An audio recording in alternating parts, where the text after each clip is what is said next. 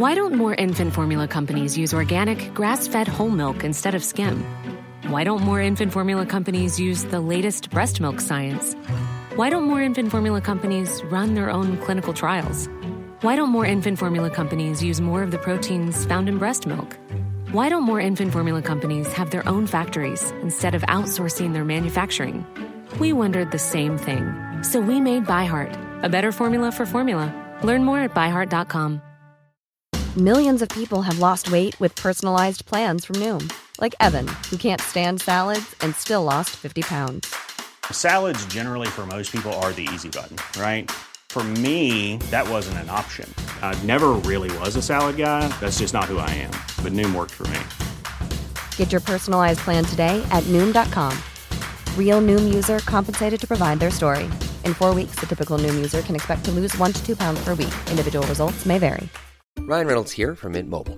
With the price of just about everything going up during inflation, we thought we'd bring our prices down. So to help us, we brought in a reverse auctioneer, which is apparently a thing.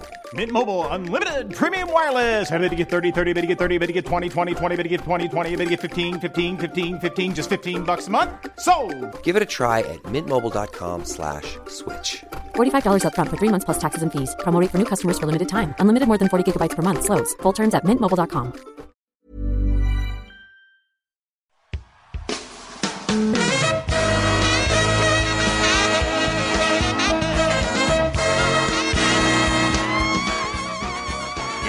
It's the Round Ball Rock Podcast, starring Dave Schilling, Jelani McCoy, Zandon Hamilton, Joey Devine, Popeye Jones, Menke Batir, Sean Keane, Sundiata Gaines, Nana Papaya Pops Mensa Monsu, Patreons, WTTYWT, Joe Hanrahan, thank you, Joe, Jackson Murphy, thank you. Special guest, Sam Sheehan, a.k.a. NBA Baby Secret. Musical guest, Human Sexual Response, and now the temporary host of Round Ball Rock, Joey Devine. Hi, it's me, Joey Devine, your temporary host of the Round Ball Rock podcast, and we are back with our Atlantic Division preview. But before I get started, Sean, there's breaking news that concerns only people of our age group. So hold on one second. Great. Thanks.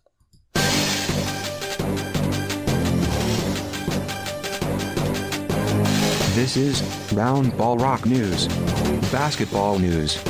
For humans and robots. Trust the process.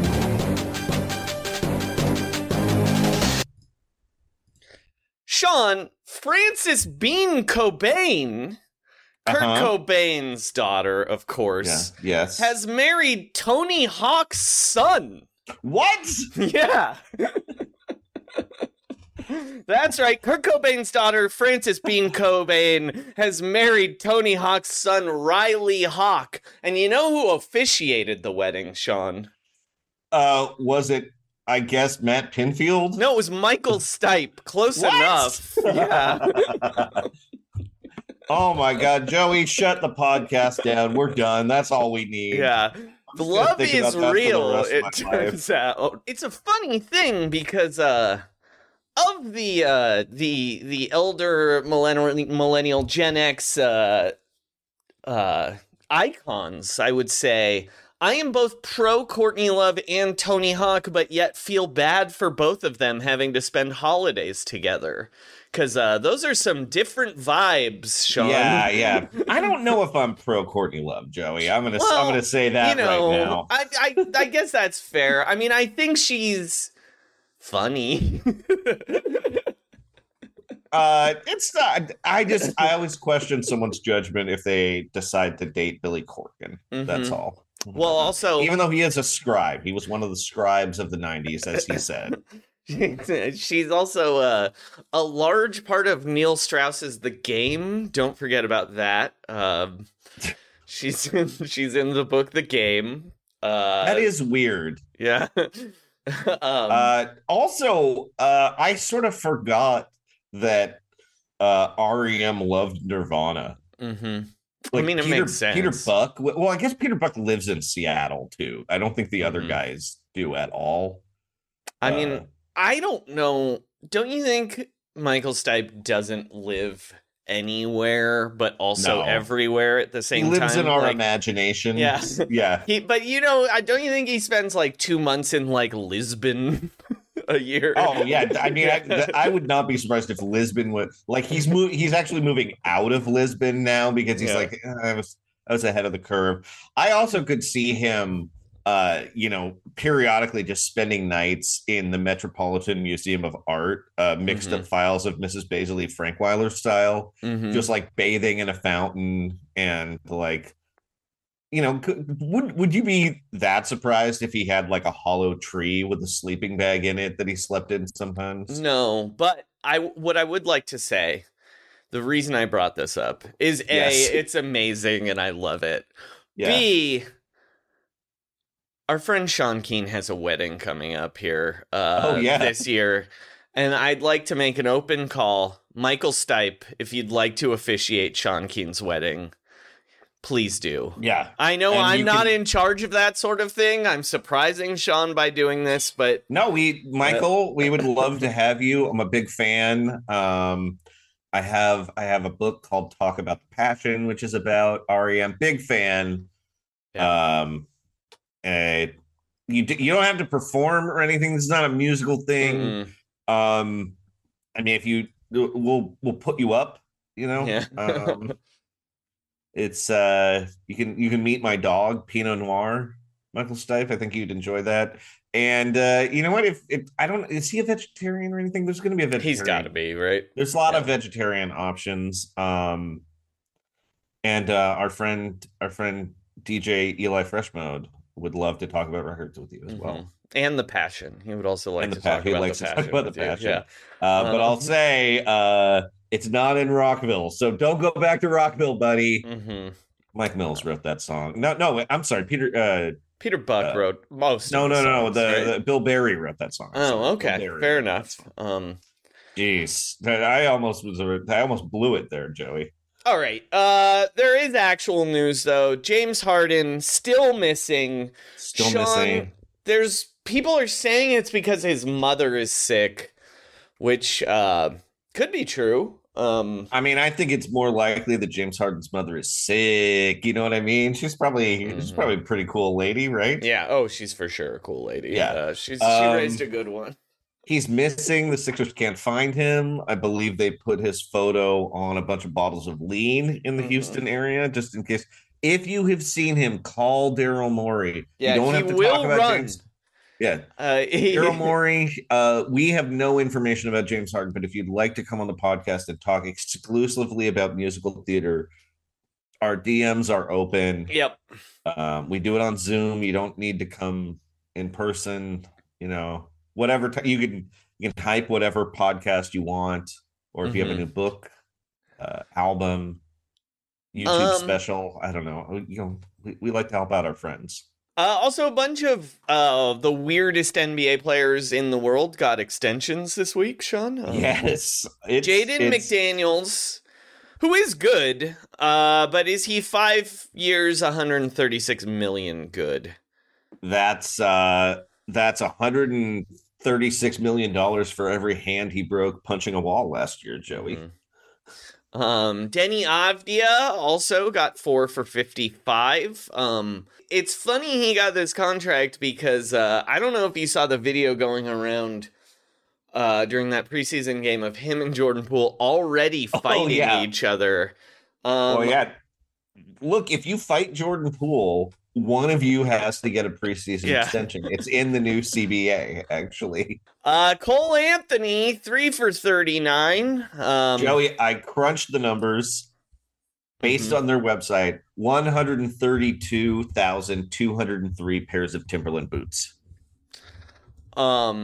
It's That's what he funny can afford that's now. the way you went.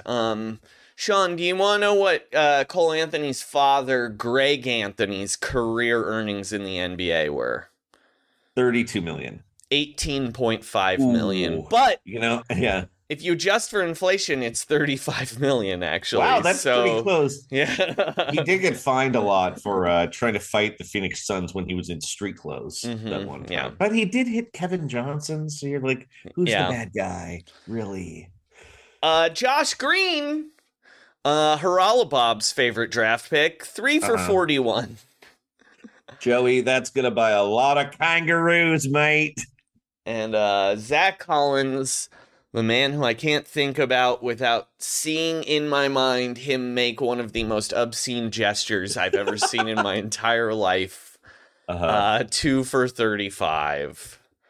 That one is the weirdest one, just because, like, it's weird because he was hurt for so long that you kind of forget that he was born.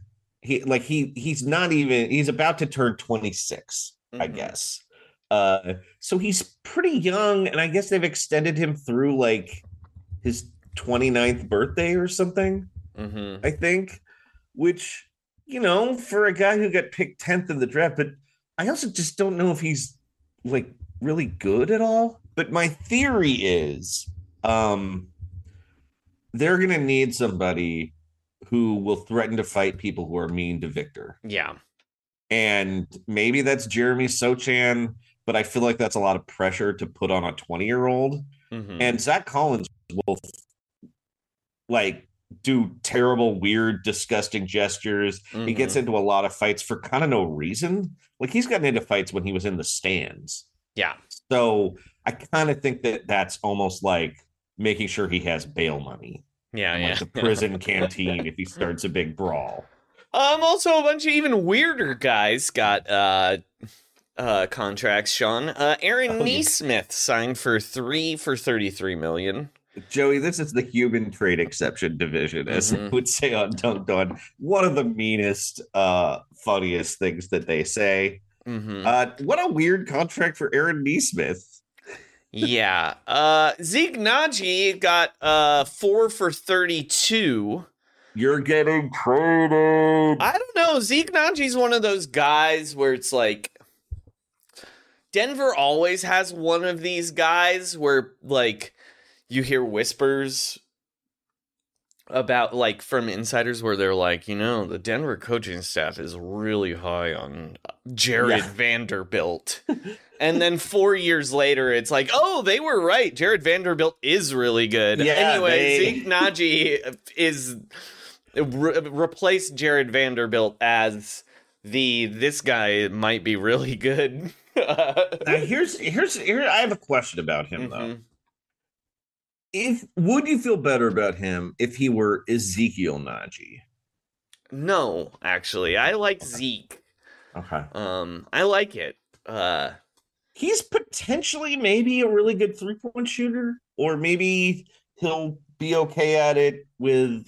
He was bad last year, but he was making a lot of threes his first 2 seasons. And it seems like when you're on the Nuggets, you're open from behind the arc a lot. We'll have to have our friend Adam Mares on later this year to talk about Zeke Naji. And they seem to be just like, they're like loading up on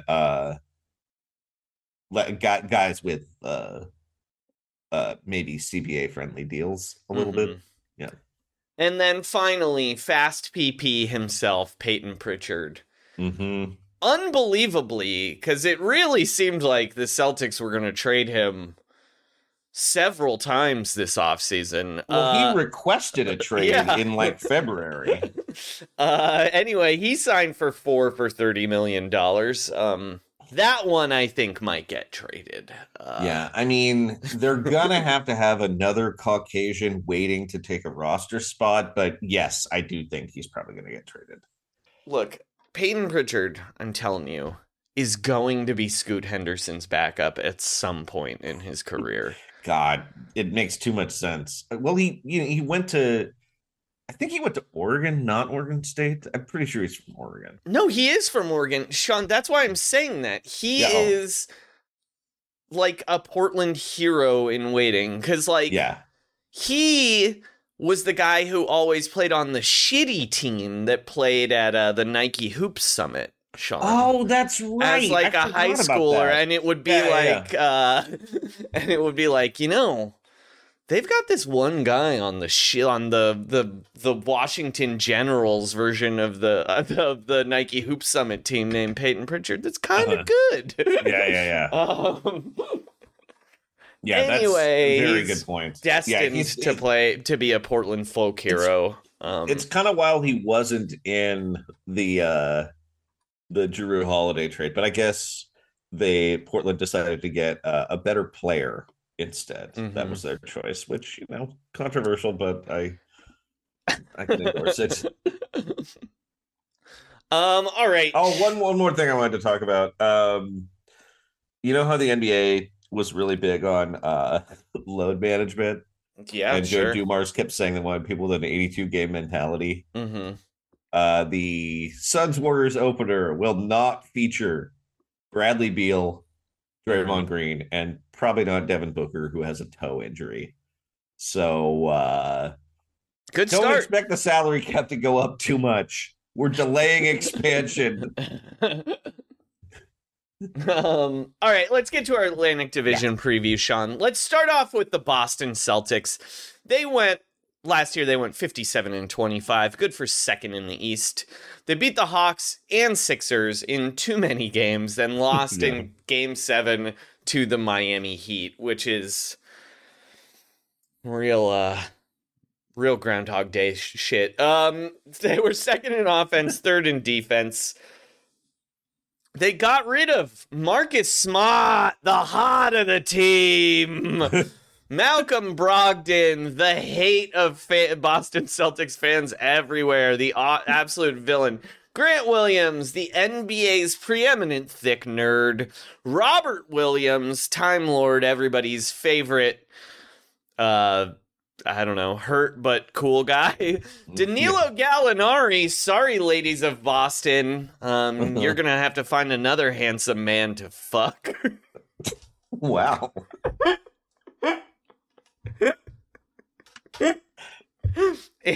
Mikey Jaws. Wow. You know, I don't have to play at this time. I'm not going to, but I thought he was going to join House of Pain. Blake Griffin and Julian Champagne. I have two comments, Joey. Everyone should remember that when Danilo Gallinari went to the Clippers, he had immediately kept injuring his gluteus, clearly from fucking. Yeah. And also House of Pain is from Los Angeles. Yep. All of them are from Los Angeles. Yep. It's true. Yeah. Sorry, Josh Gondelman, that I made that mistake. He loves to point that out on this show, so in fact. Funny. It's so funny. Joining the team, though, we have Neemias Queta, one of my favorite NBA names, Lamar Stevens, Svi Mihaliuk, O'Shea Brissett, Delano Banton. Like, really a lot of good names joining this team. Wow, they really killing it. A lot of really good names. Damn. Jordan Walsh, Drew Holiday, and Kristaps Porzingis.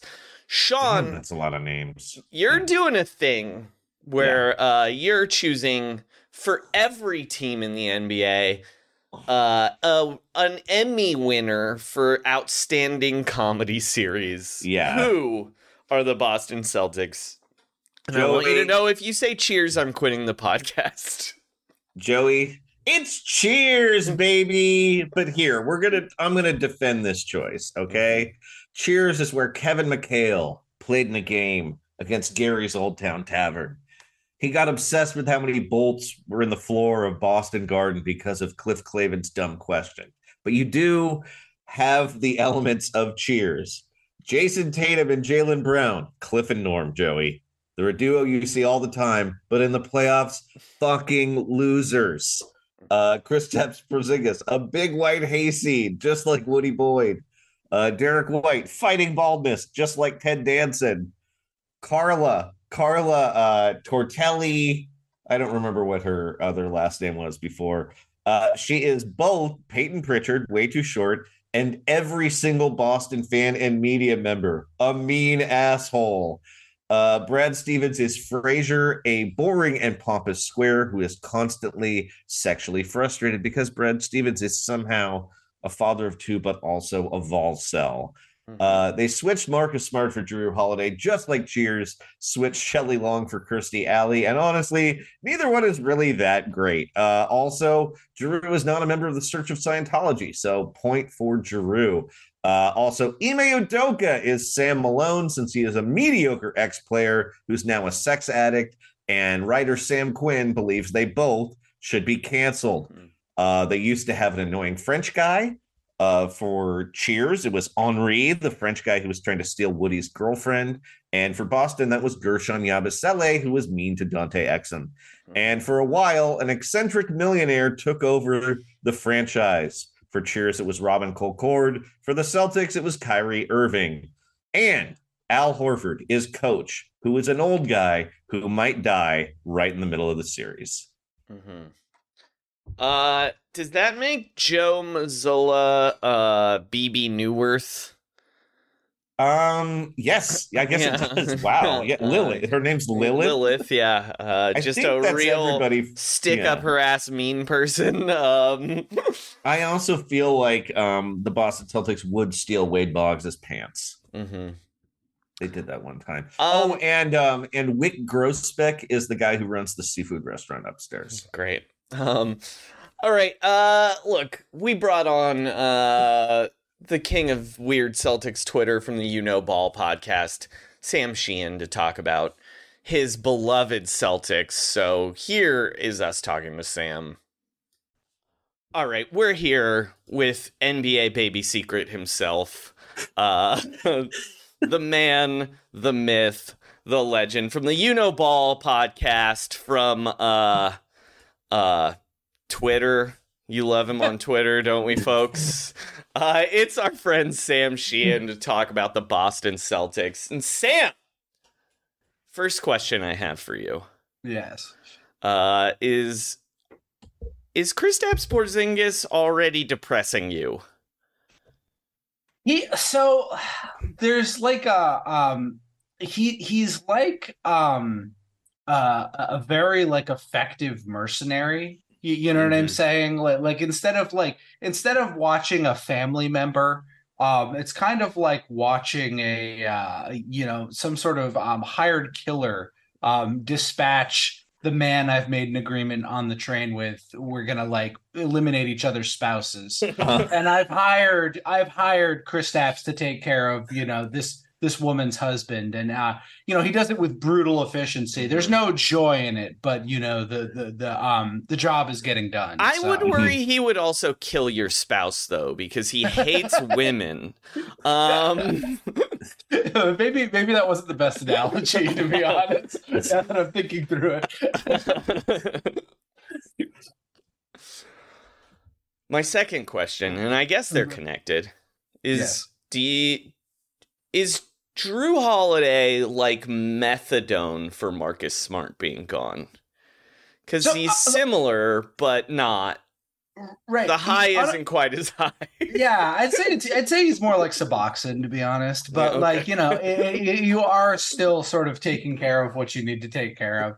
I said that like when we traded for Drew Holiday, that it was a balm for like a lot of my concerns I had about the team. We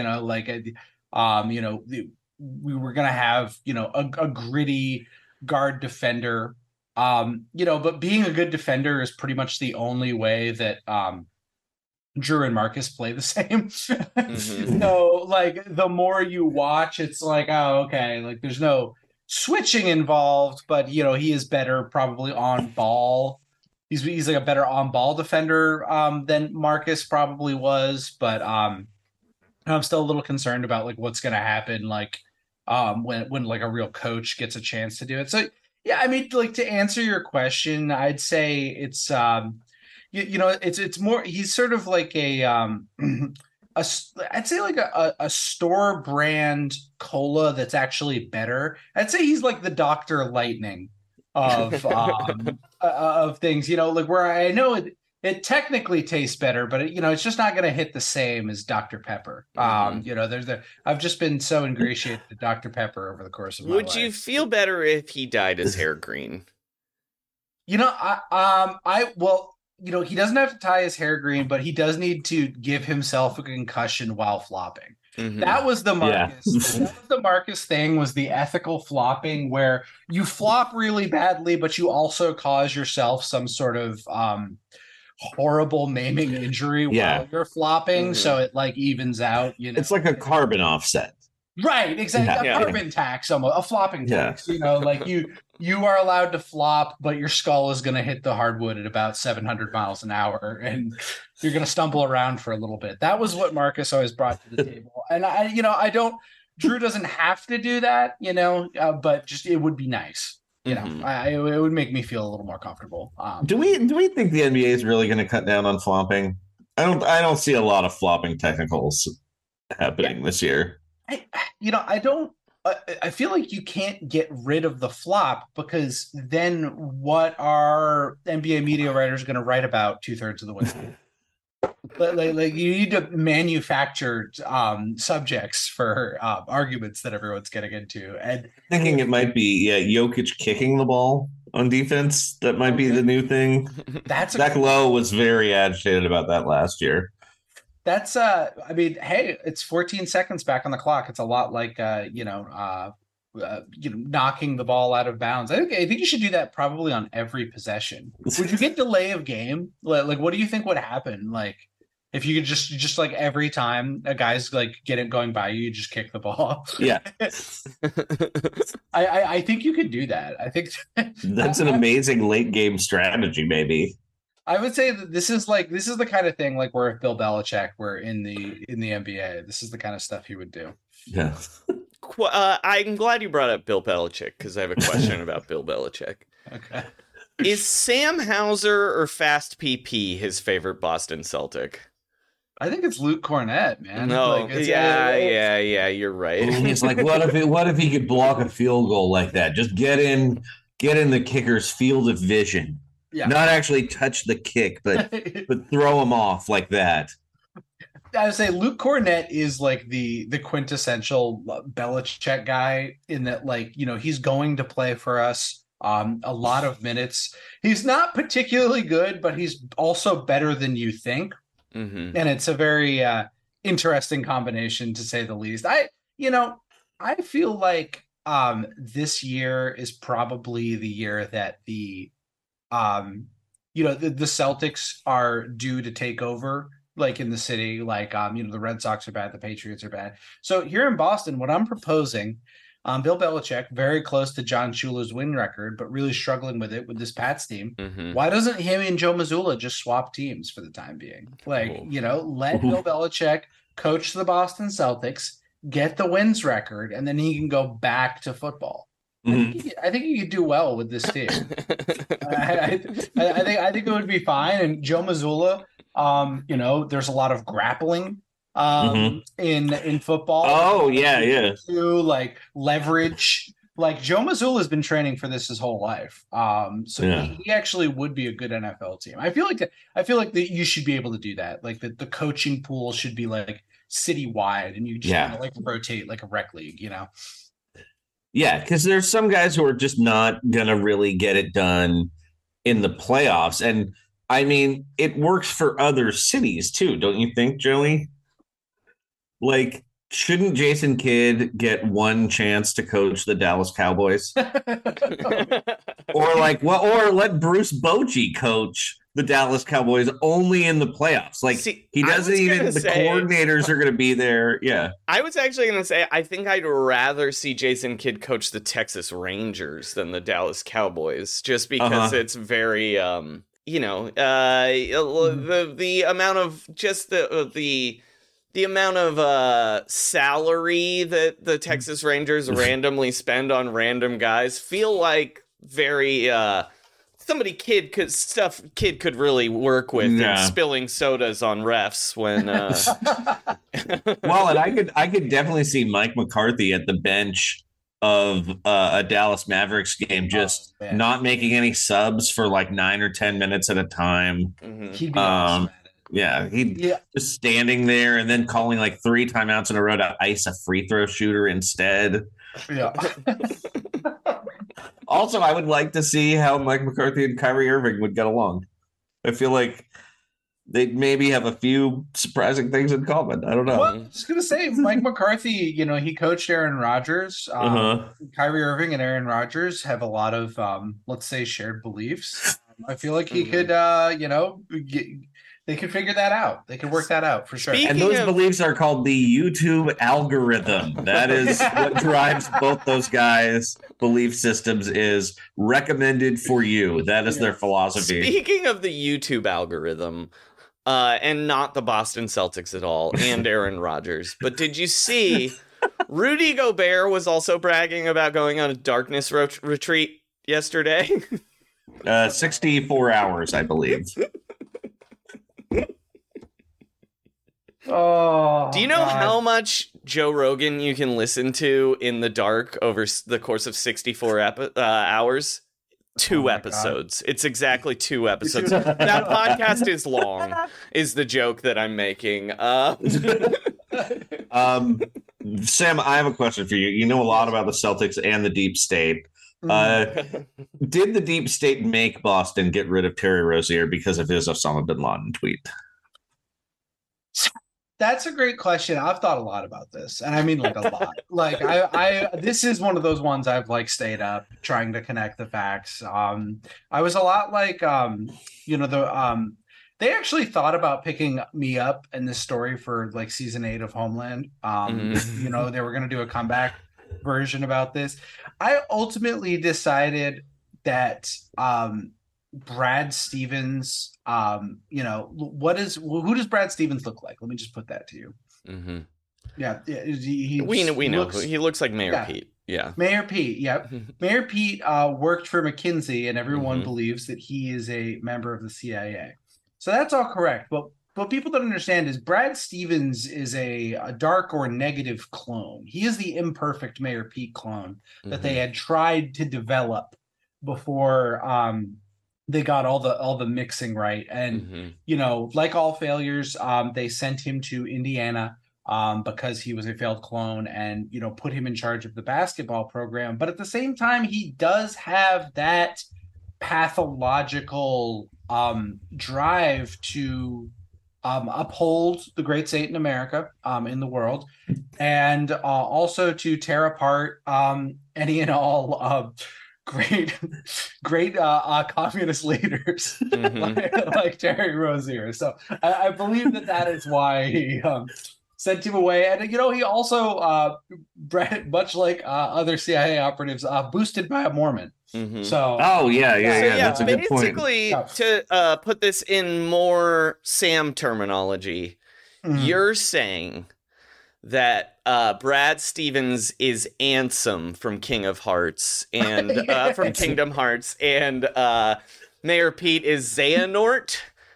They have like a very like liquid snake, solid snake relationship. I would say it's so very, very much like what's going on there. I mean, which one? One of them is evil, and the other one, that's right, more kind of evil. Yeah. So, it's great to have Brad Stevens in charge of the front office. I have to say, I do love the shadow, the Mike Zarin shadow government is really something for this Boston Celtics team. Brad Stevens gets a lot of credit for this, and my guy Mike Zarin is just back there having his own Celtics deep state. So yeah, he's like, yeah. Okay, I wanted to just quickly go through how you feel about the team's vibes. The vibes changes this year. First of all, does Drew Holiday neutralize Porzingis' terrible vibes? I think so. I think like the thing about Porzingis, like I'm still trying to like get my bearings about like Porzingis and like what's going on with him, because I obviously I've made it I've personally decided for myself I will not enjoy this guy on my basketball team. At the same time, he also seems to be going to be our second best player this year and will probably be the reason the Celtics win the title if that happens. So there's a lot of like emotional hedging that needs to go on, psychologically for myself. So, again, I'm finding him. I've said that this is the Yankees Celtics team. Like there is no everyone except for Jalen and Jason went out, and Fast PP, of course. So this is just a team of mercenaries and guys signed from the scrap heap, and I think that it really is like watching the Imperial Sardaukar. This is a team that is heavy favorites. They would be the faceless opponents in any sports movie. That like the small scrappy small town team would have to defeat. So I feel pretty good about this because the world we live in, usually the bad guys win, and I do think the Celtics are the bad guys as largely understood this year. So I do feel pretty strongly about their chances, and I do feel like they're just going to do well in general. So Malcolm Brogdon, you're one of your favorite players. People say that he's a locker room lawyer. Don't NBA players have the right to legal representation inside their locker rooms? I think so. I think so. But where Malcolm Brogdon is sort of a Saul Goodman style locker room lawyer, I don't know. I don't know if that's the best. Yeah, overall. he's like there's a local team in the Bay Area that is called the Law Brothers, who both kind of look like lawyer versions of the Canseco twins in the late 80s. Like they're really jacked and they just yell like, "We're the Law Brothers," and then like it kind of looks like they're about to make out maybe, or high five so hard that their hands break. Anyway, that's the kind of like Malcolm Brogdon lawyer I imagine. Like he's like Sweet James. Yeah. Like that's Sweet the LA James, equivalent. The LA I think. equivalent, yeah, for sure. Whereas Mark Jackson was like Jacob Emrani. Mark Jackson famously, my favorite Mark Jackson story is his last year in the league. He was a backup for John Stockton in Utah, who was, I believe it was his second to last year in the league. And Mark Jackson tried to start a mutiny that he should be starting point guard for the Utah Jazz instead of John Stockton. I mean, he is a political strategist, that Mark Jackson. He knows what battles to fight and which ones to let go. Like coming out very publicly against gay marriage when his boss was gay. Yeah. Sam, I want to ask you about one of my favorite weird NBA players, Svi Mikhailiuk. Yes. Joey, give him the... So, Svi, we discovered Svi before the draft. Neither of us really watched college basketball. But I think the first thing that Joey noticed that he was like a 19-year-old college junior. Yeah, he was. He went to Kansas for 4 years. He also played professional basketball for 2 more years before getting drafted, and he's only 26 years old. Yeah, he and also he's 6'5", and I think his wingspan is like 6 feet. Yeah, negative wingspan. Yeah, look, you can have negative wingspan kings. Kelly Olynyk is one of our great negative wingspan kings. Blake Griffin, negative wingspan. Weirdly, yes, these are the guys that we need. I am deeply Svi-pilled. I had a feeling. Yeah, these are my he and Jordan Walsh are my guys in the deep bench. Like those are the guys like that I'm gonna want to watch play a lot of basketball. Now, are they good at basketball? Irrelevant question. This is about sparking joy. Marie Kondo would come to me and she would say, "Sam, who sparks joy for you off of the Celtics bench?" And I would say Svi Mikhailuk. Like, I think Sam Hauser is a better player. I can't think of any scenario in which I would rather have Svi playing instead of Sam Hauser.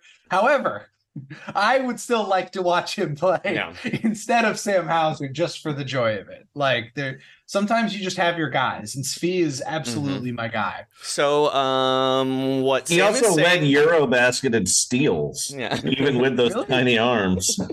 There's an old 538 article about how steals are like the great single stat. Like if a guy gets a lot of steals, that's the most important thing. The most important single counting stat for an NBA success. So, if they say it, it must be true. So yeah, Sam, to translate what Sam is saying that Svi is his favorite deep Boston bench player, it's that he supports Ukraine. Yes, that's true. And he wants to send billions of dollars over there in a proxy war. Yep. Joey, do you know what other? I believe there's only 2 Ukrainian players in the NBA right now. Do you know who the other one is? No. He plays for the Sacramento Kings.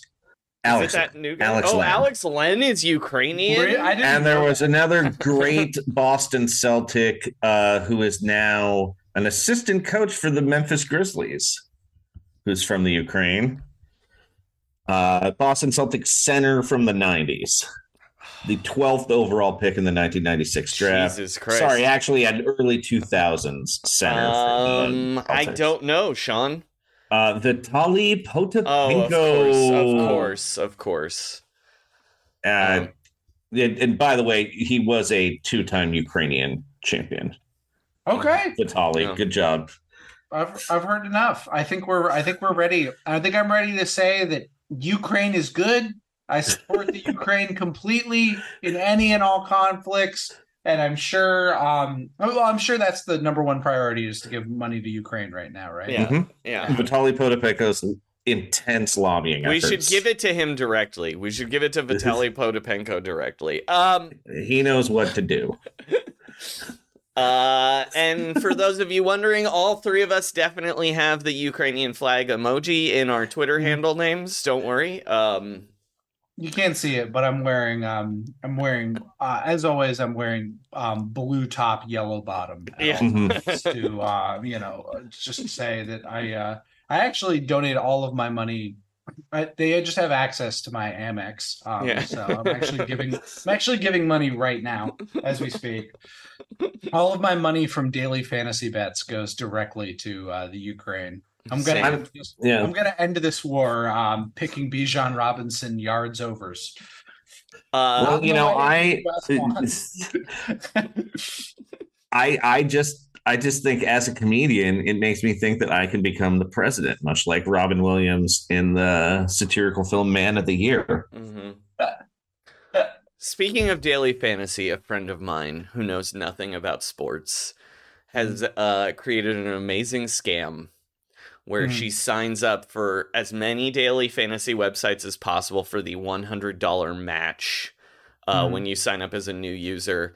Then she just picks any over-under randomly and uses that $100 to bet the over and the under.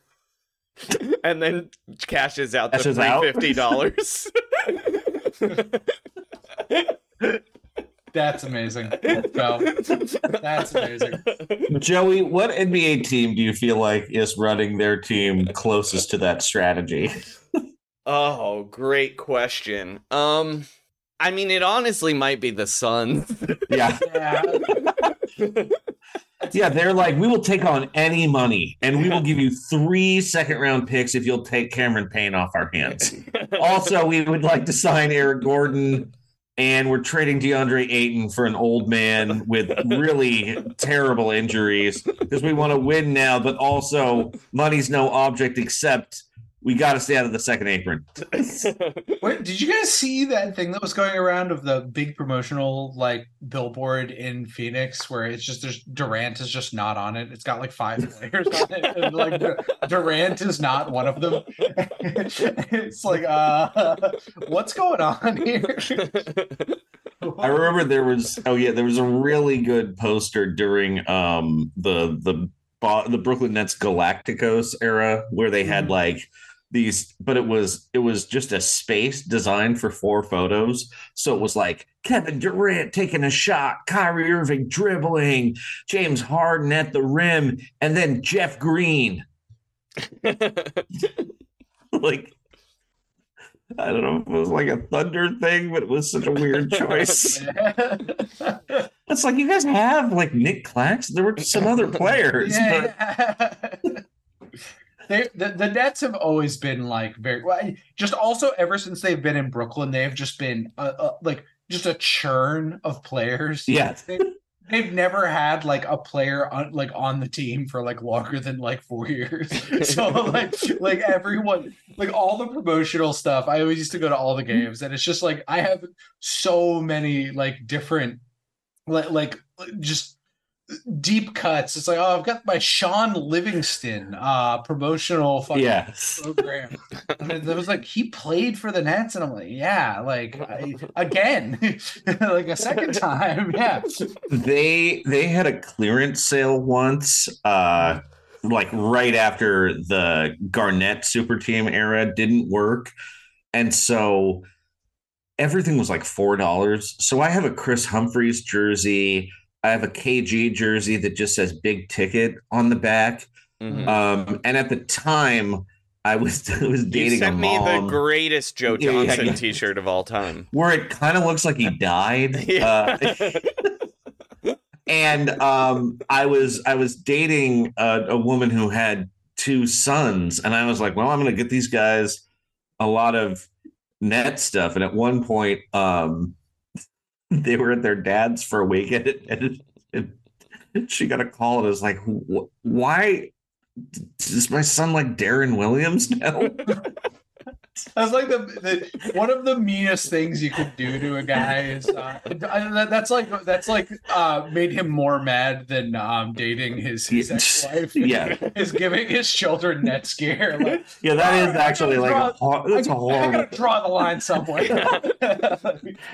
My son will not like Mason Plumlee.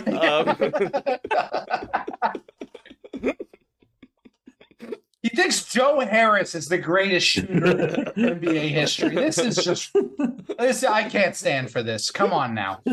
That's why Joe Harris had to go. He was there too long. It's like 5 seconds. Well, they were really worried he was going to break one of Brooke Lopez's records, which have to stand for an eternity.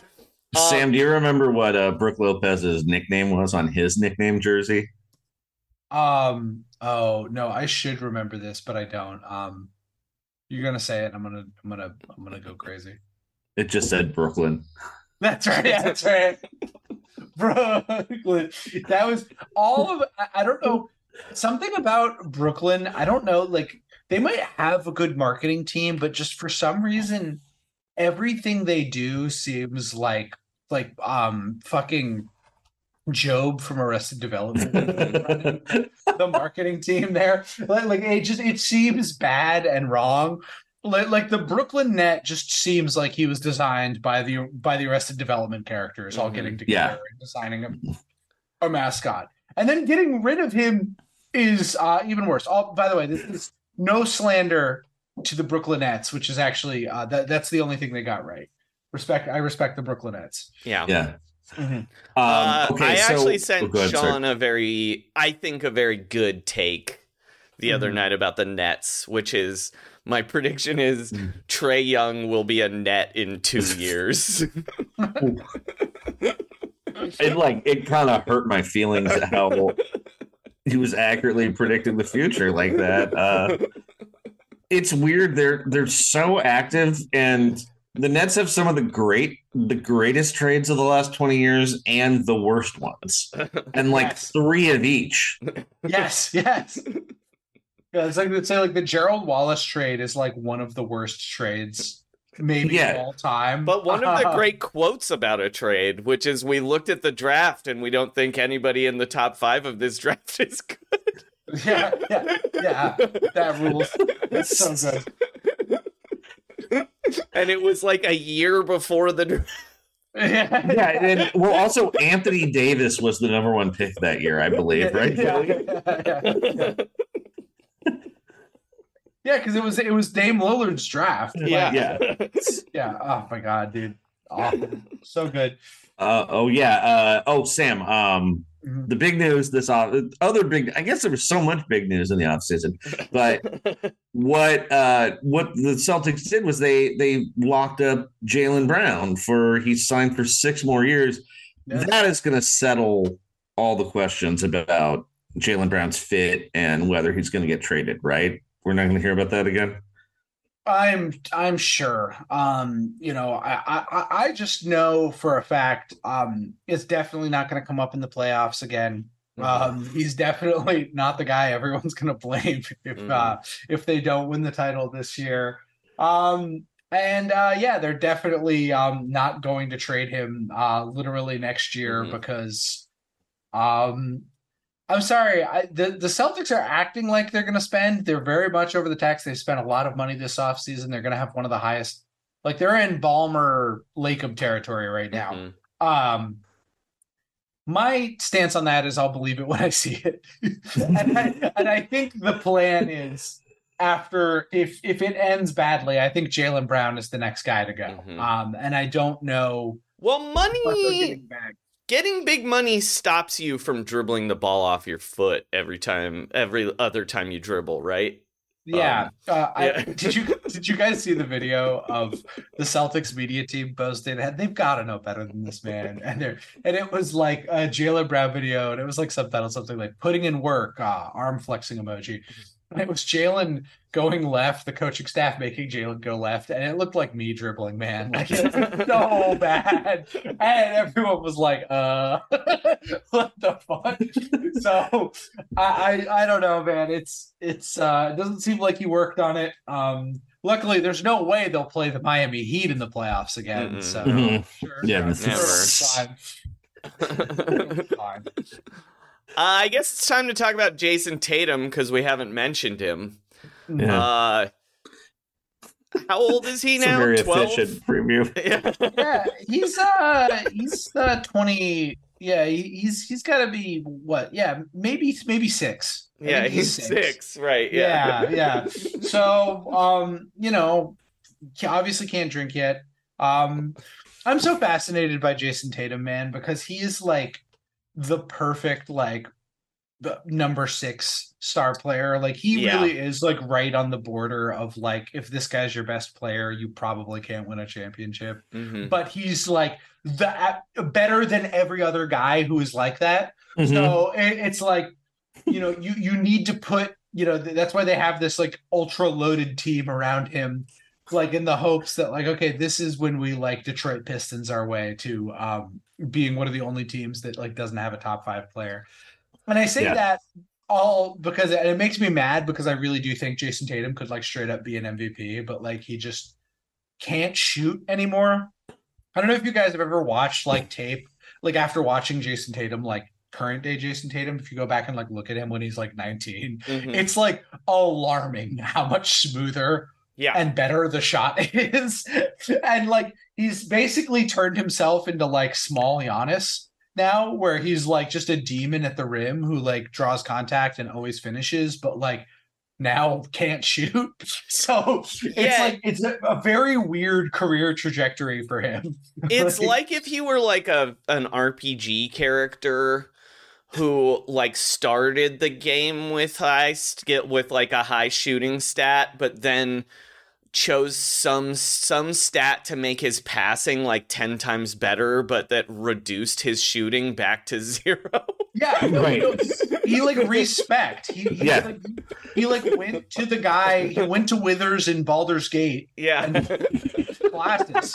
Like he went from He went from wizard to fighter, like to berserker. Like he reclassed on the fly. Like, and I don't know. Like everyone that says I'm like too mean to him, like all Celtics fans, all the other Celtics fans get mad at me. Everybody else, and last year when he was good, I was like, no, he's MVP right now. But like, I really do think that like everyone blames Marcus Smart for the Celtics not getting over the hump. It's like Jason Tatum just is not consistent enough. Like that, Celtics fans love to trot out like Jason Tatum's like averages in like elimination games because they're all like really good.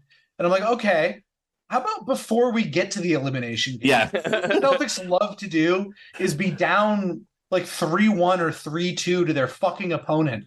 So you have to play well in these elimination games or you're going to lose. So, like, again, just the consistency there. The Celtics can never just like euthanize a team. Like the Hawks it's always 6 games. Yeah. Yes. Like the Hawks last year were not a good team. I think Quinn Snyder's, I think they're going to be better than a lot of people expect this year. And I think Quinn Snyder's a good coach, but like there's no world where that series should have gone 6 games. Yeah. Like I was starting to get alarmed. Like they really needed Derek White to be almost perfect in that series. Like he was the one who like carried them too. It wasn't really Jason Tatum or Jaylen Brown either. So I don't know. It's that's the thing with this Celtics team is it's like, okay, you have all this talent now. You have this coach. I think there's no doubt that the Celtics are the most talented team in the NBA, definitely for like a top 6. But what is that going to mean when your high end talent is still not, Jokic, Giannis level, Yeah. Well, it's they've put Tatum in a weird and Brown like in sort of a weird position now where it's like they still don't really have guys who dribble. Like and so they're like, forcing these guys. They're forcing these guys whose problem is that they dribble and turn the ball over to dribble and turn the ball over more. It's they're like, weird. Don't worry, guys. Marcus Smart was not doing great. He was just really defense focused. Here's Jrue Holiday instead. And actually, we're getting rid of the other point guard. Is that okay? So a lot of Celtics fans like love Derek White a lot, and like I like Derek White a lot too. He's a very good player, but like. There is like a little bit of like wish casting about like what Derek White can do. Like that Derek White was being held back from like a, like a near all-star leap because like we were just playing Marcus Smart because he had, blackmail materials or something. I will say like Derek White is, I have been pleasantly surprised in the early, Derek White with the space that Porzingis brings has done like a pretty good job, a better job creating than I thought. But I still think it's going to be an issue in the playoffs. Like I still do think that is going to be, I mean, sort of. The weird thing about Derek White is like he's going to shoot 60% for 1 month and then 30% for 2 months, and there's no telling when that month is going to be. Right. I mean, he was incredible in the playoffs, but I just don't. But then the playoffs before that, do you guys know what his true shooting percentage was? The playoffs before that? Just no. Off the top of your head. I'm going to look this up while you make your point, Sean. Because I put this on. There is this idea that he's like he was being held back, and that he's finally going to have a chance to play point guard, but he's going to be playing like 5 more minutes a game, maybe. Like he was already playing a lot of minutes, and he's like 28 years old. It's not like he hasn't had a chance to play point guard before. Just like, anyway, I also think he's good. Yeah, I love Derek White. But also, it's not like there was a conspiracy keeping him from playing point guard for the first, 6 years of his career. Although he did, I mean, there was a conspiracy maybe keeping him out of college basketball for some reason. I don't know why this guy like couldn't get a scholarship for years, but anyway, I think he's good. But so Derek White last year in the playoffs, true shooting percentage of 67.1. Outstanding, amazing, incredible. Last year, or the year before, when the Boston Celtics made the finals and just needed anyone to make any shot at any point in time, Derek White, 49.4 true percentage. Well, he had Jordan Poole guarding him in the finals, so yeah. When you get a lockdown, Mr. Baddies himself. So I like Derek a lot, but I just like. I don't know. Everyone gets mad at Marcus. I'm just a Marcus stan, so it's impossible for me to be impartial about this. But like, everyone is like obsessed with how bad Marcus was in the regular season, and there's no way around it. He was not good in the regular season. Mm-hmm. I also just don't care about that. The regular season just does. If you're a certain caliber of team, the regular season really does not matter. I'm sorry. Like, yeah. So Adam Silver is going to suspend you. You're not eligible for NBA potties. The podcast awards, the potties. However, Adam, call me up. Because I've come around on the in-season tournament. I'm actually going to be a huge in-season tournament head. I'm going to be very mad if the Celtics blow any of the group stages games. If I have to see Richard Jefferson explain to me what the NBA in-season tournament is again, though, I'm going to blow my brains out. Could we have picked a different person? A little more serious. I want Steve Javy in his lost hole telling me about what the in-season tournament is. I've got it. We need Jeff Teague. Yeah, Jeff Teague is too good. Explaining it to me. Yeah, like Jeff Teague. By the way, ESPN needs to hire Jeff Teague like tomorrow. Just pay the FCC fines. Let him say exactly. Yeah, anything. Let him cook. Yeah.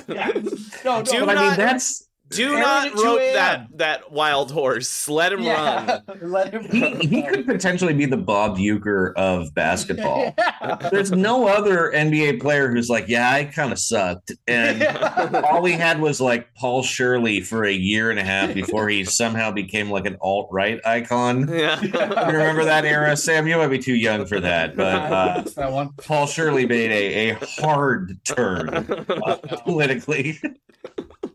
It was like, this guy's a really amusing 12th man. And then it's like, he's got some ideas. About women and race. Yeah.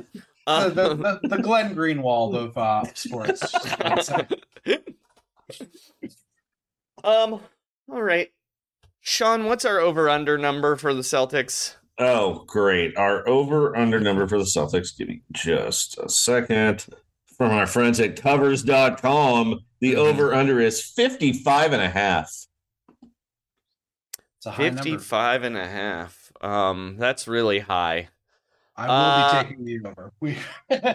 Are you taking the over? I am taking the over. Okay. I do think this Celtics team is going to be a little bit of a Terminator, even if Porzingis goes down, because that's really what you're betting against here. Is Porzingis. I think when Porzingis plays, based on what I've seen in the preseason, my estimation is the Celtics are going to be really good. They're going to be really good. So you're really doing a Porzingis health bet on this one. Yes, and they won 57 last year, Joey. The East is really bad. I don't trust Porzingis to play more than 40 games. I still am going to take the over, though. Hey, breaking news! Washington Wizards forward Denny Avdia has agreed to a 4-year, $55 million contract extension. Wow. Ted Leonsis, it's finally some good news for Israel. You know what I mean?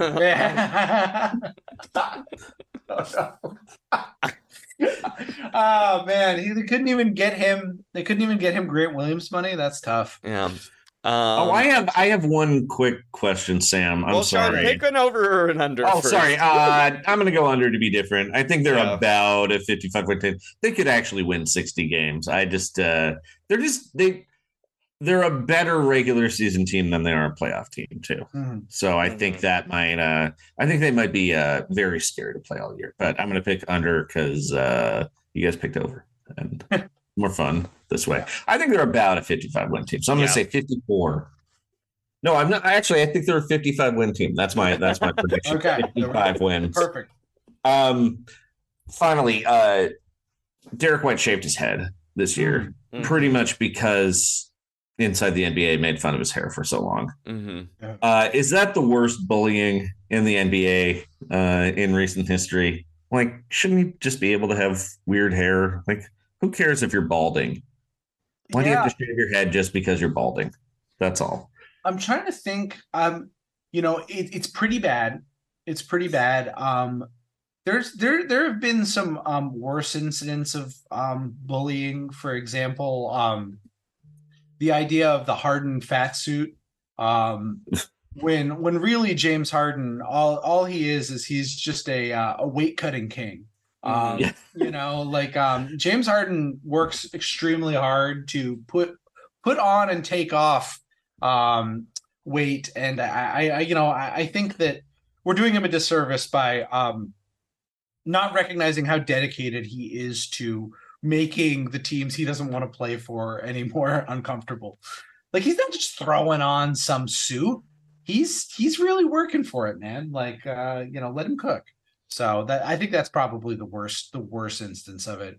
I would think the worst instance of bullying is Draymond Green punching Jordan Poole in the face. The literal bullying, the physical bullying incident. To the point where it completely destroyed a team that won a championship the year before. Yeah.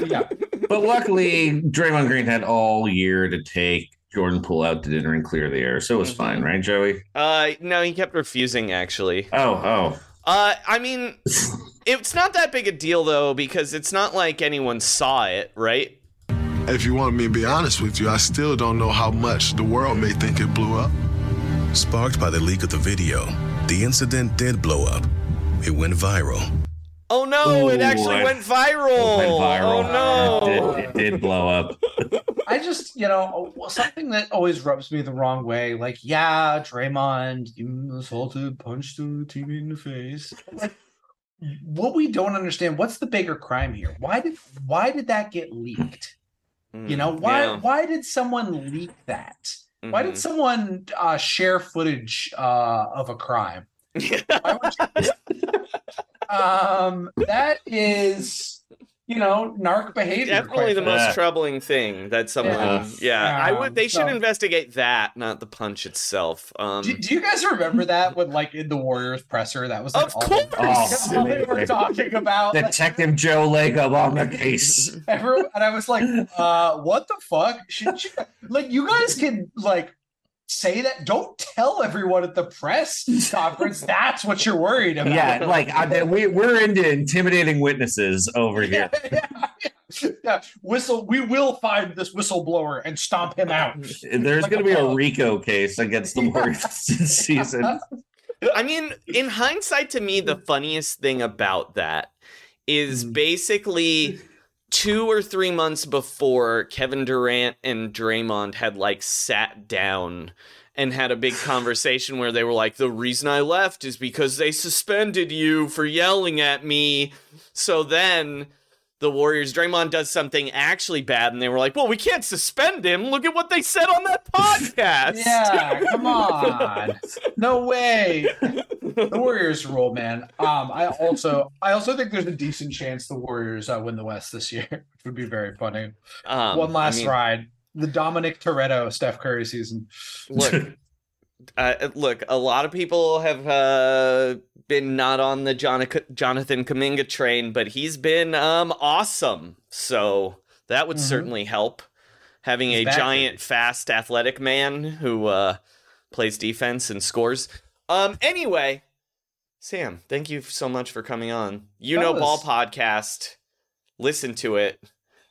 Join their Patreon to hear us on an episode.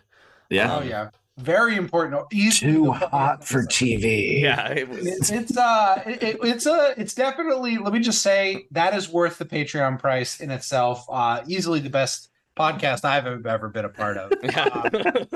So, gentlemen, thank you so much for having me. I really. Thanks for being on. We'll have you on soon, Sam.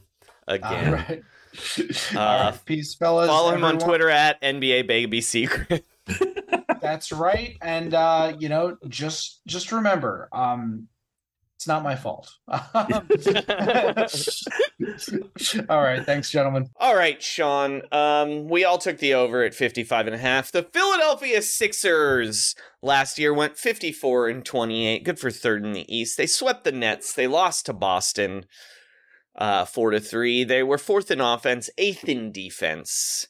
They got rid of Shake Milton, Georges Niang, Jalen McDaniels, Lewis King, and dunk champ Mac McClung. But don't worry, they brought in a strange list of people. David Duke Jr. from the KKK, Mo Bamba, Philippe Petrusev, Danny Green, Patrick Beverly, and Kelly Oubre. I think they should call David Duke Jr. the Grand Wizard Mamba. Sean, by the way, I actually took the under for the Celtics to be different. Oh, sorry, my bad. We recorded that. Yeah. So I didn't put it on the document. Sean, you also forgot to add. They added a new rhythm guitarist in Nick Nurse. Oh yes, that's right. Sean, which outstanding comedy series Emmy winner are the Philadelphia 76ers? They are 30 Rock, Joey. They're good. They are definitely good. They've been good for years, but maybe, Joey, they're a little clever, too clever for their own good. They've got a star who is kind of corny. He is funny, but not always on purpose. Tracy Jordan, just like Tracy Morgan, canonically has diabetes. And Joel Embiid almost gave himself diabetes by drinking so many Shirley Temples. Daryl Morey and Liz Lemon are both theater dorks. They're both inordinately proud of putting together a mediocre product that seems constantly on the verge of being canceled or retooled and blown up. James Harden and Jenna Maroney are both divas who threaten to quit all the time and need constant attention. Josh Harris is Jack Donaghy. That's the Alec Baldwin character, a rich Republican who doesn't care at all about the team he inherited because he wants to knock down Chinatown to make an arena complex or build see-through dishwashers or some other Republican bullshit. There's different stars that come in every season, but you're not always really sure what the point is sometimes. They get a huge amount of media attention given their popularity.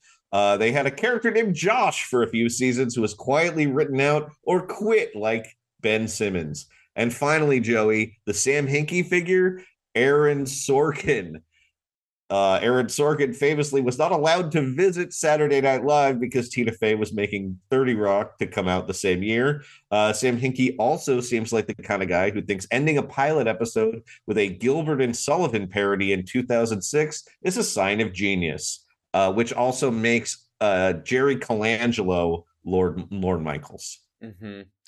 I would also say I think Dr. Spaceman is the one who almost killed Zaire Smith by not knowing that he was allergic to sesame seeds or whatever. Yeah. Ruined his NBA career, but they also, the good thing is that not only did they almost kill Zaire Smith, they also gave away Mikal Bridges for the purpose of ending that man's NBA career.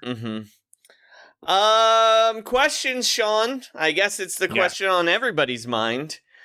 How does this Harden thing end? With him getting traded to the Clippers, right? I think, that is what's going to happen. I think ultimately it ends on him losing Dancing with the Stars very early. I mean, I also frankly think this ends just like everything like this ends when someone takes a hard line, be it Don Nelson and Chris Webber or, I don't know, other... It's going to end with Joel Embiid getting traded and this team exploding. Yep. He's going to the Knicks, friends. Sean, if Ben Simmons has a good year in Brooklyn, which it actually appears like he's going to, based on how he's not, but I will. But based on how the preseason has been going, and James Harden gets traded to the Clippers for a package surrounding Terrence Mann. Mm-hmm. Do we have to, watch our Philadelphia fan friends carefully? Do we need to check in on Trill Bro Dude hourly? It depends on how the Phillies do in Game 7. If Ben Simmons gets a triple-double on opening night while James Harden is still missing in action, and the Philadelphia Phillies blow a 3-2 lead to the Arizona Diamondbacks, we're just gonna need to like ship a bunch of Jason Kelce jerseys, and then inside the Jason Kelce jerseys are tasty cakes and Wawa sandwiches. Check in on the Philadelphia Hoagies. They're not called sandwiches there, Sean. Oh, sorry, they're hoagies. You're already offended them. Jesus, you know what? Fair enough. And the other thing is that actually, I guess Philadelphia doesn't necessarily claim Villanova University, but it has to be tough that we'll talk about Villanova North in a little bit, but that can't be great for Philly either. Yeah. See all their brotherly lovers playing elsewhere. Sean, they cut Montrezl Harrell, so yes. They have Joel Embiid, Mo Bamba, Paul Reed, Dwayne Dedman, Philip Petrusev. Is 6 centers enough for this team? I mean, they need to add somebody to replace Montrez. And I guess they also have PJ Tucker, who also plays center a lot. He does. Famously. He does. Yeah. Still not enough.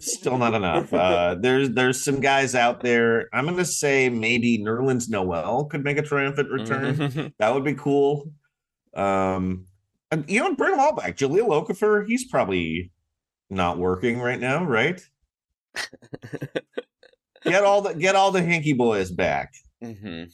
It's weird they have so many centers, right? Yes, but also it's not that weird. But also, it's not that weird because Joel Embiid is hurt a lot. Yeah, but like they're like, Mo Bamba and Paul Reed playing power forward. Like, I don't think that's gonna work really. I don't know. Especially because the power forward on this team should be Tobias Harris. Yeah, well, that is the other problem. That's actually the bigger problem. His entire career, people are just trying to stack people at the 4 ahead of him, and he's kind of like, I don't feel bad for him. He's done pretty well for himself. He was amazing in Hustle. He's got a great movie career already. He's gonna be in Just Right too, Joey. Even writer. Yeah. It's weird they're making Just Right too, but yeah, I mean it's going to be a good project. It's going to be on Pluto TV. Sean, if you Google Just Right 2, there are a lot of in 2018, Common and Queen Latifah hinted at a sequel to Just Right. So it's you joke, but it could happen. Common, he's always working, but now that he has retired from the NBA celebrity game when he finally won the MVP, he has plenty of time. Well, and also he knows those drones. They can write the script for Just Right too. Those AI drones. Sean, do you think Joel Embiid is going to like Daryl Morey's plan of adding 2 max contracts for next summer? No, I don't think he likes it. Why not? Because it requires him, again, having a guy sit out an entire season. I don't think Joel Embiid is like, I got plenty of time in my prime. I don't get the sense that he's like, anytime in the next 8 years I can contend is fine. Focus on the long range, Daryl. Well, also, who does he think he's going to add? Because to do that, he already has to let DeAnthony Melton and Tobias Harris go. Yes, and that's why Tobias Harris was untouchable. But it's basically the Harden and every free agent gets renounced, and then Harden and Harris slots, I guess. Yeah. And it's like, I think one of them is maybe not a full max, but whatever. You have to really want to come to Philadelphia, play for Nick Nurse and Daryl Morey and with Joel Embiid. So so that cuts out Pascal Siakam already, the best. I don't think Pascal Siakam is going to go for a re-nursing, no. Yeah, no. I think, so Buddy Hield, I guess? Buddy Hield is available. Klay Thompson is theoretically available, but I don't really think he's going to be available. Like, they'll figure it out one way or another with the Warriors. But Klay Thompson Shams Charania, by the way, reported they were at a dead point in their negotiations. Do you know what dead point means? No. It's a spot where like a heavy object balances. Shams doesn't know words. So here's some big other free agents, Joey. Get excited about. They could give a max to Royce O'Neal. I mean, that does seem like the kind of guy Daryl Morey wants to sign. Yeah, we'll go for what they're the highest salary now. Okay. Well, the two highest salaries of a free agent coming up, besides Klay Thompson, are Tobias Harris and James Buddy Harden. Hield. Well, yeah, and Buddy Hield too. I guess there's Kyle Lowry's available. He's from Philadelphia. He was also in the movie Hustle. So they that's also one of the opted not to sign him already. DeMar DeRozan. They could add DeMar with Joel. Mike Conley. Is there anyone who's not 100 years old?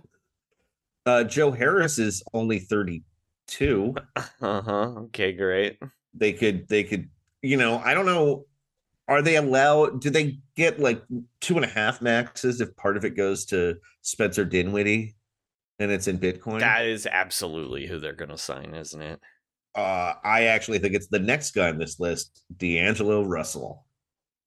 No, there you go. D'Angelo's not like, he's not analytically enough. He's like too much of a hooper. It's gonna be Buddy Hield and Spencer Dinwiddie. I guarantee it. No. There's another guy they could bring in that's pretty enticing, Joey, and he's actually only 25 years old right now. Here's my thought: max contract for Markelle Fultz. Oh my god.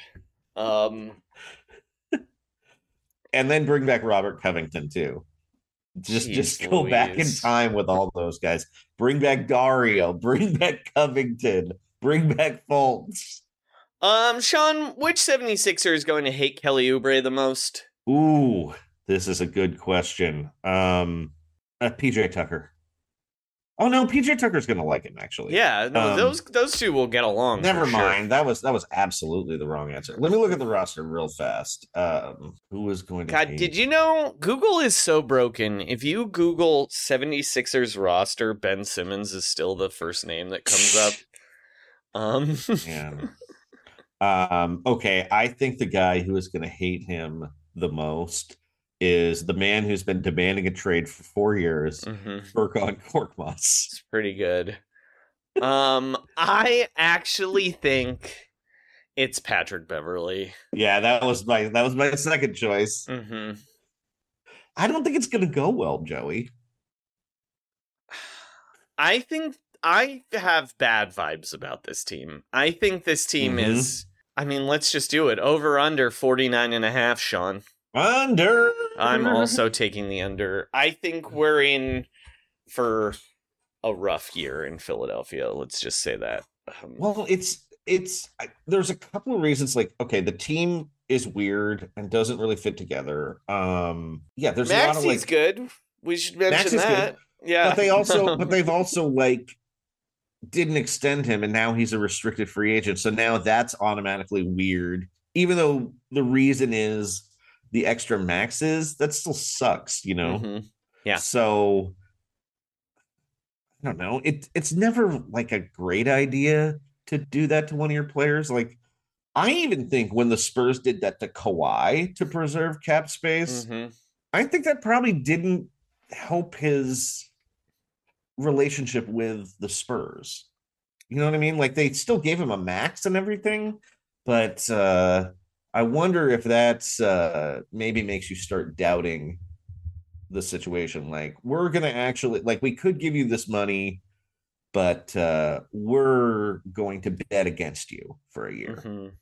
And then, we'll do it. But he did get to play with LaMarcus Aldridge, and that is priceless. So why am I being mean to LaMarcus Aldridge? And I don't know. JaMarcus Aldridge. All right. Let's move on to the Knicks. Last year they went 47-35, good for 5th in the East. They beat Cleveland 4-1, then lost to the Heat 4-2. 19th in defense, surprising for a Tibbs team. And third in offense, also surprising for a Tibbs team. They finally jettisoned Derrick Rose. Unfortunately, they had to get rid of Obi Toppin, Trevor Keels, and Isaiah Roby. But they're bringing in Dante DiVincenzo, Dylan Windler, Charlie Brown Jr., Jacob Toppin, and Ryan Arcidiacono. That's right, Tibbs can't quit him. It's his son. Yeah. It's weird that he actually didn't play for Tibbs in Chicago because he's the most Tibbsy guy. Yeah. I was positive he had, and then No, he was a Boylan man. Ryan Arcidiacono was a Boylan's bro. Can I ask a weird question though? Sure. So Obi Toppin seemed like pretty unhappy in New York, and they why did they draft his brother? Well, they'd give him a two-way. It's weird. Yeah. Like they're like, we want something that's like you, but not you. It's weird for sure. Sean, which outstanding comedy series Emmy winner are they? Joey, we've been waiting for this one. I had to save it. It's The Cosby Show. Oh no. Look, Joey, this is a great collection of young, diverse talent, all thriving when they get opportunities that have been denied them other places in the industry.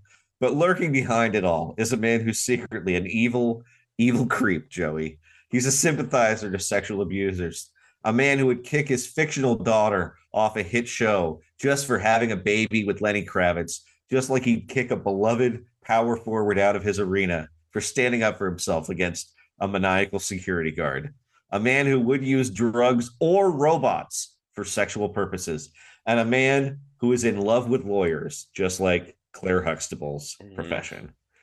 The Knicks fill their roster with players from Villanova. Bill Cosby filled his supporting characters with up-and-coming New York City comedians. Joey, did you know that Adam Sandler plays one of Theo's friends? I did not. He's a hooper. He comes in and he's like, "Oh, yeah, Dr. Huxtable. Well, what do you think Theo should do?" It's great. The garden, like Theo's bedroom, is often infested with cockroaches. And like Sandra's husband, Eldon, Sandra, the oldest sexual child, Tom Thibodeau would feel much more comfortable if he were simply working in a wilderness store. While it's a fun team to watch, Joey, it's hard to ignore that the man behind it all deserves to go to prison for life, even if he is obsessed with doing unexpected musical performances, either lip-syncing to jazz music or playing kazoos, paying tribute to and or ripping off traditional black music. This would be a perfect fit, Joey, if when Rudy and Peter, the fat kid down the street, tried to make jelly using Cliff Huxtable's new juicer, they were making honey instead. Joey, because honey, it'll sting you too. Hold on. I didn't. You needed to warn me that I needed to get this drop ready. I just wanted to say it. You don't have to really play it if you don't want. I have to play it. Because bees can give you honey, but honey, they can sting you too. That's right. James Dolan, Bill Cosby, according to Sean, are the same. James, when you sue Sean, he said it, not me. I didn't say anyone's name here. Those are his. He does not represent Roundball Rock, the corporation. I never said anyone's name. That could have been anyone I was talking about there. Sean, first question. Will old Jim Dolan remain distracted by the spear enough that the Knicks can continue without his meddling? My over-under bet is based on a yes on this because the sphere ain't slowing down. I know someone who went to the sphere. They said it was amazing to see you two. It is really expensive to see that show. I know. I kind of wanted to go just to go, but not for like $500. Yeah, I would like to go to the sphere, but again, I would like to not see you two or Darren Aronofsky. I'm very into seeing you two specifically at the sphere. Okay, I'll fair say enough. that right now. Yeah. Sean, related, who's Bono's favorite New York Knick? Ooh, I think it was Cam Reddish because he's just like, oh, the rhymes I could make. I think he likes Emmanuel Quickly because he thinks it's more of a religious name, and was actually what he wanted to name the song I Will Follow initially, but with an E, not an I. But yeah. Emmanuel Sean, Quickly. Yes. while you bring up the song I Will Follow, do you know the classic replacement song Kids Don't Follow? Yes. Yeah, do you know that was written because Paul Westerberg saw U2 and was so grossed out by them, he decided to write that song? Yeah, I did know that. Very funny. All right. Sean, is this team going to make a big offer for Michael Bridges to get another Villanova guy? I think yes, but I think the Nets just would not make a deal with the Knicks, like no matter what. Also, I guess he could get to the point where he would sort of leverage that, but I don't know. Also, is it weird that we all made fun of Michael Jordan for just drafting North Carolina guys. Yeah. But now the Knicks are just adding Villanova guys constantly. Yeah, they have 4 but it's now. working. Yeah, it's like they seem good. Well, and then you look at the team and you're like, actually, Mikal Bridges would be a pretty good fit with these guys. I mean, it was a very good team. Yeah. I feel like bringing Archie Diacono back is the funniest move because they had to trade him to get Josh Hart. Yeah. Just for like ballast. And it's just great that he came right back. So I think he's the oldest of those guys. But the guys who were like the most outstanding player in the tournament, I think it's Archie Diacono and DiVincenzo. Mm-hmm. So yeah, that's wild. Villanova North, baby. Do you think is Jay Wright gonna just get on the payroll? Do you think? No, because Rick Brunson's already there on the payroll. They have to keep Rick Brunson forever because they got his son. One dad. Yeah. Yeah. Sean, RJ Barrett. Let's talk about him. Yeah. He's 23 now. Yes. Is this the year he can? Is this his Andrew Wiggins leap year? Can he be the Maple Mamba? So I think, or will he continue being Yukon Harrison Barnes? Ooh. It's really good. He went to Duke though. I feel like he's okay. So remember when Andrew Wiggins started rebounding? Do you remember what the explanation was?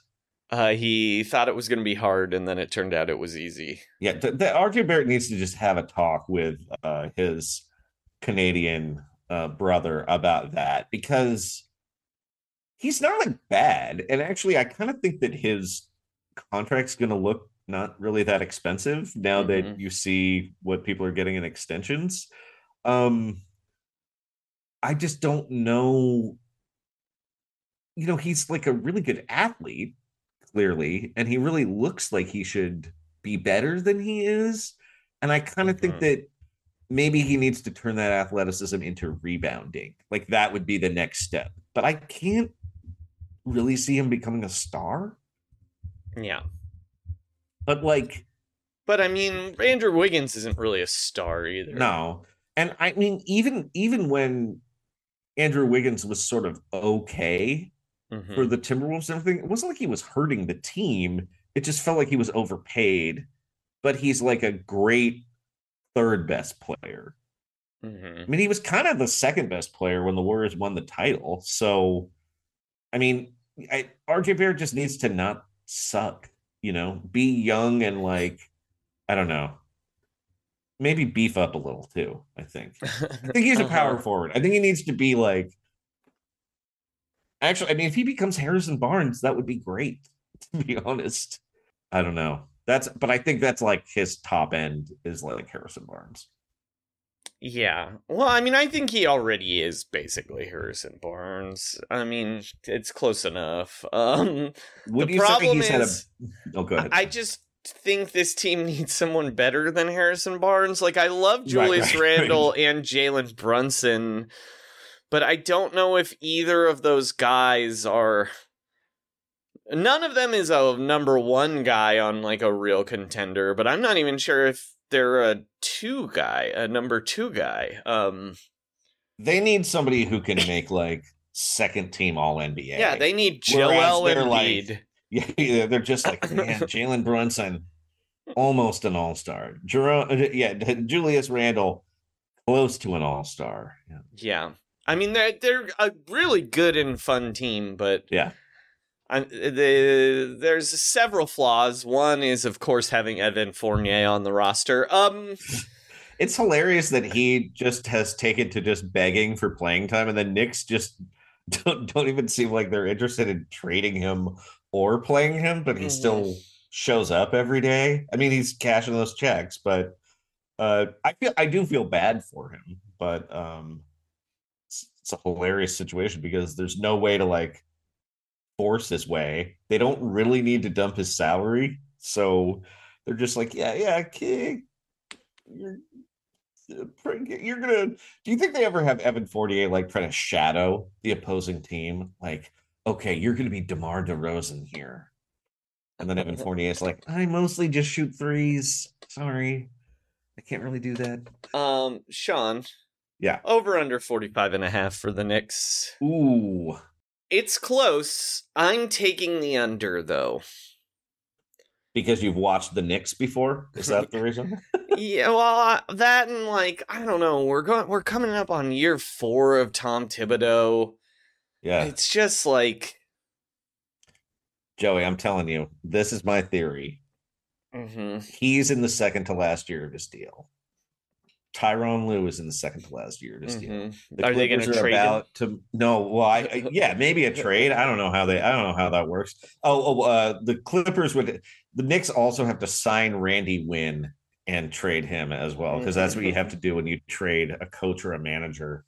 Tom Thibodeau kind of is NBA Lou Piniella. Yeah, he kind of is. Yeah, but you get him to that arena, which has the most urinals in the history of arenas, the most futuristic toilets. Like, couldn't you see Thibodeau and Ballmer? Like, it's different energy, but it's kind of the same passion, you know? Mm-hmm.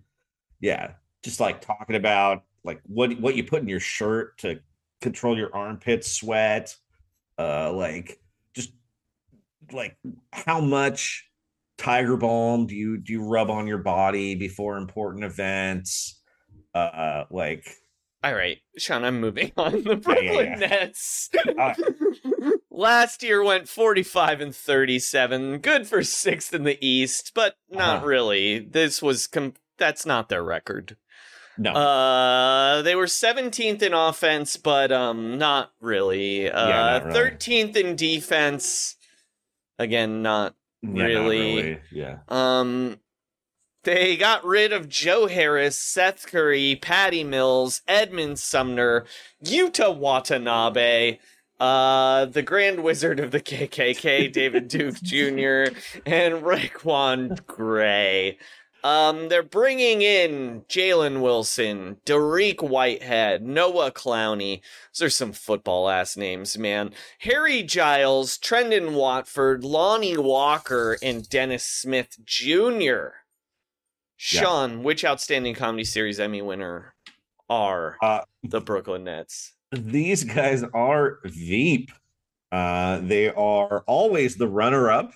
Even in their own city, they've got huge, crazy plans that are constantly blowing up in their faces. They have a highly questionable relationship with the Chinese government. Please subscribe to Dunked on Prime. There's always a tall, goofy guy who's kind of annoying, but somehow remains employed. Sean Marks is basically NBA Mike McClintock. That is Matt Walsh's character, constantly being thrown on stage to explain another disaster, yet somehow unfireable. And just like Selena Meyer's entourage, they pick up disaffected people from other teams, like Ethan Hawke, because he got thrown out of the Garden. Honestly, this is just a highly cynical, power-hungry organization with no real soul who would absolutely unfree to bet if it meant winning a single playoff series. Great. Sean, my first question for you is, why should anyone care about this team? I don't know. I really don't know. like I don't know. Maybe they'll be on TV sometimes. I don't know. Or you couldn't get Knicks tickets. Like probably if you're on, I'm not even advertising a service, but I had some real luck when I was in New York, just going on SeatGeek and waiting until like eating in near the Barclays Center. And then 10 minutes before the game, there was a ticket for like $22 available. That's what you should do. It's very cheap New York City entertainment. The Barclays Center is cool to go to. That's your reason to care about the Knicks. Like go when there's another team you want to see playing the Nets. And the Nets are like a totally competent basketball team. So it's not like you're watching the Globetrotters and the Generals. It's like the Globetrotters playing like guys who aged out of being Globetrotters 5 years ago, or like a guy who couldn't never remember if the bucket had water or confetti in it. You know what I mean? Like it's a good matchup, but they're just not really that good. Sean, their head coach is Jacques Vaughn and their lead assistant coach is Kevin Ollie. Is there some kind of star point guard that can actually coach this team that they can back up? Because yeah, it's weird. Kevin Ollie, two-time NCAA champ. There's really no like. It's weird that how few UConn guys succeed at the NBA, given like how successful they've been recently. Mm-hmm. But it's always these like beefy dudes who are a little too small or can't jump quite high enough for the NBA. It's like the guy who basically won him the NCAA title last year, I think, is on a two-way on some team this year. I guess actually, right, the coach point guard depth chart does make sense if you remember Steve Nash was there, right? It would go a 2004 point guard depth chart would go Steve Nash, Jacques Vaughn, Kevin Ollie. That makes sense. He's like, I wish we'd had one of these guys instead of Marcus Banks, or my back wouldn't have gone out so badly. If I could have just sat and rested without the game falling apart. Sean, Dennis Smith Jr. last year, yes, was the heartwarming NBA story. Yes. He parlayed it into a contract. Is he going to be good again? Or is it back to bad Dennis Smith Jr.? What do you think? So I knew he was having a resurgence, but wasn't he on the Hornets last year? He was on the Hornets last year. I never watched them. So apparently his resurgence is that now he's a really good on-ball defender. He's he kind of Michael Carter Williams'd himself. Yeah. I mean, I think he can probably keep doing that. And I think he shot slightly better, didn't he, from three than he did previously? I just saw that somebody, I think it was Stephen No, I want to say, came up with did a top 100 defenders rating or something. And I think he was maybe in the top 25. Yeah, he did not shoot well last year. He shot 21% from three. That's the same. All right. But I mean, I can see how that's useful on this team, but it is a weird, it does definitely denote a certain shift in this team. He also passed much better last year than he normally does as well. Anyway, cool. I like Dennis Smith. I hope he continues being good. I like a lot of players on this team, Sean. Yep. I like Cam Johnson, who got paid that Alibaba money. Yeah, there's actually a clause in his contract that requires him to whisper it like that, too. Like Bill Simmons. That Alibaba money. Yeah, that's going to work. So, Sean, last year they signed a huge collection of 3-and-D guys. Bridges, Johnson, O'Neal, Finney-Smith. Yeah. They made a lot of threes, but their defense was just okay. Yeah, it wasn't great. Then they let Josh Harris, Seth Curry, and Patty Mills leave. Is that gonna make Ben Simmons more comfortable to get rid of the 3 and no Ds to keep the no 3 and Ds? Yeah, that's their shift. That's why they need Dennis Smith Jr. They're like, yeah, he's not shooting threes either. Ben, he's your new roommate. I actually here's the thing though, Sean. You joke about that when you wrote that question, but I do actually think they've now built their team in order to make Ben Simmons comfortable. Royce O'Neal, Mikal Bridges, Cam Johnson, Lonnie Walker, Harry Giles, even Spencer Dinwiddie. None of these, Dorian Finney-Smith, these are all a collection of the nicest people in the NBA. It really does none feel of like that, them right? are going to bully Ben Simmons in a group chat to the point that he leaves. Yeah, I really think that's the team building strategy here.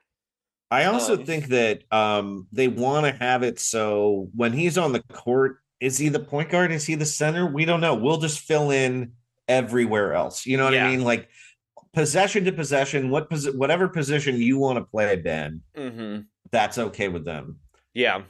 I feel like they could be really good defensively. I actually think this is a play-in team. I think I have weird faith in this Nets team. Well, it's just when you see the East, when it's like a team that can do something. I mean, it's tough. Mikal Bridges is not your ideal best creator, player, but but at least it's like, well, all these guys can switch screens. They're all kind of big. Like it seems like Nick Claxton's a pretty good defensive player, and I will say this about Ben Simmons: he has legitimately been really hurt for 2 years. I mean, he's also been emotionally hurt for the last 2 years, but he was sitting out.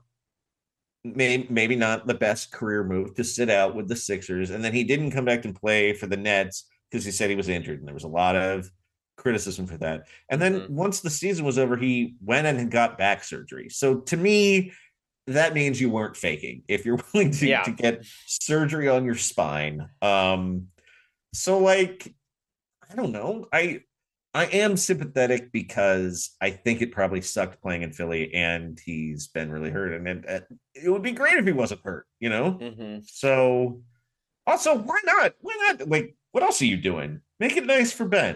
Yeah. Also, again, in the preseason, he played in 3 games and played 22 minutes a game and averaged 6, 5, and 6 in those 22 minutes. Like, who's blocking him at point guard at this point? Well, they're not. Dennis Smith Jr. But yeah, okay. Well, they'll play, and then Ben's the center when that happens. I don't know. He can throw Dennis Smith Jr. alley oops. They can throw the point guard to point guard alley oops. It'll be cool. Anyway, I'm rooting for this team. Although I will say Trae Young is going to be a Net in 2 years. So yeah, who do you think is going to become a Hawk? Cam Johnson. Cam Johnson is the Hawksiest Hawk ever. Yeah. Okay. Yep, you're completely right. They tried it with Cam Reddish. They need a new Cam in town. Look, Cam Johnson is he's basically 2023 Josh Childress, and I mean that as a compliment to both. Over under 37.5. I'm taking the over on the Nets, actually. I think it's close to 37, but still, I think they can win 38 games. Boy, it's very hard. I'm going to go under, but only because I think it's like 37. Yeah, exactly. It's a really good number. I think if I'd actually sat down and looked at the other, I just do it with the team in a total vacuum. I'm never like, yeah, let's make these numbers add up. Yeah, me either. But I may look at this. I'm like, oh, these teams are bad. Yeah. All right, Sean. The Toronto Raptors last year went 41-41, good for 9th in the East. They lost a play-in to DeMar DeRozan's daughter screaming so loud. They were 11th in offense, 12th in defense. They got rid of Fred VanVleet, hometown hero Delano Banton, Will Barton still unsigned, Jeff Downton, and Joe Wieskamp. They're bringing in Dennis Schroeder, Jalen McDaniels, Garrett Temple, Grady Dick, Javon Freeman Liberty, and Marquise Knoll. Sean, which Outstanding Comedy Series Emmy winner are those Toronto Raptors? They're Fleabag, Joey. Yes, Fleabag won an Emmy. It's from another country, and I just don't really understand what people are doing in that whole thing. Seems like the organization makes self-destructive and impulsive choices, but also isn't emotionally ready to move on from its previous relationships with players. They're loading up on more foreigners, and this summer in the draft, they were obsessed with getting Dick. Also, they're always letting the people in charge of the Raptors take over other projects, and I'm not really sure that's such a good idea. Don't let Nick Nurse write a James Bond film. God damn it. I do want to say, in defense of Fleabag, I really thought she was cool in Indiana Jones: The Dial of Destiny. She was surprisingly good at the physical stuff, the stunts. It was really interesting. All right, question. I actually haven't seen Fleabag, but that Domhnall Gleeson show, what was that called? Run? Mm-hmm. Yeah, that was bad. That sucked, man. Uh-huh. She was fine in it, but she was not really playing a large part. All right, question, I Sean. didn't see the Dial of Destiny, Joey. I'm sorry. It's fun. It's actually fun. It's not great, but it's I liked parts of it. It's very long. But yeah, that's how it goes these days. It's sort of bonkers. I kind of liked it. I liked how bonkers it is. Sean, why won't they trade anyone from the 2019 title team besides Norm Powell? I don't know. Because it doesn't even really seem like the fans are super attached to those guys. Like, the fans seem like they have a normal relationship, and the most extreme stuff you'll see is someone's like, no, Kyle Lowry is actually better than you think. But it's never like, how did Toronto let him go? Or like, we can't say goodbye to Pascal. I don't know. I mean, it's weird. Well, the Pascal thing they let him is... go. Go ahead, sorry. The Pascal thing is fucked because he wants to be a Raptor, and they don't want him to be a Raptor. So it's this strange... It's this really weird thing where... And also Nick Nurse, let's be honest about Nick Nurse here for a second. Yeah. It seems like players don't like him. Let's just... Pascal in particular, he and Nick Nurse were not getting along the last 2 years. Well, he just seems like he doesn't understand it. Like, he just had all these guys he was just running into the ground. Yeah. Like, why are you playing Fred VanVleet these incredibly heavy minutes just because you can't... Like, you don't trust another guy on your roster. Like get somebody if you can't. It was just, it feels insane the way he's way worse than Tom Thibodeau in terms of running players into the ground right now. And like, what is his genius that he had Kawhi Leonard? Like, that feels like what his reputation is based on. Mm-hmm. It's not like he was coaching up a storm. Like, I mean, in the finals, he played a box and won. Maybe it worked a little bit, but like that's not like a next level coaching genius. But also, it worked really because the Warriors didn't have any NBA players on the floor with Steph Curry. Like, I've always hear like how clever he is and what a good coach is. I just don't really know what the results are. The results are him playing the guitar with what's that band? The Arkells. Oh God. I think they were the musical guest when we had Katie on. I'm sure they were. Actually, Sean, I want to go back to the Sixers for a second. Yes. Nick Nurse. So the Arkells are like this weird Canada-only band, basically. What Philadelphia-only band is Nick Nurse going to scam his way into playing guitar with? Okay, so for one thing, this is Todd Rundgren is not going to answer his calls. No. I mean, I could see him like maybe starting a Smokey Robinson cover band and like doing one of those like 90s style alternative acoustic guitar covers of rap songs, but it's Luther Vandross songs, like without like soulless soul. You are thinking too old, I think. What if he's like, what about Dr. Dog? That's exactly. It's going to be Dr. Dog or the War on Drugs, dude. It's one or the other. I don't think the War on Drugs are answering his calls. I think it's Dr. Dog is like, those guys seem like they're like pretty relaxed. too. I don't know Dr. Dog, but and you know what? I actually think I'm gonna defend Dr. Dog. I think they're too cool. It's gonna be. I have a better answer. It's G11 special sauce, Sean. Oh my God, yes. Yep. I forgot they were from Philadelphia. And also maybe a brief Hall & Oates appearance. But it's G11 special sauce. That is who that's Nick the band Nurse will be playing with. Oh, I'm so mad already. Just imagining this thing that's not actually going to happen. I'm still mad. Sean, what was up with Scotty Barnes last year?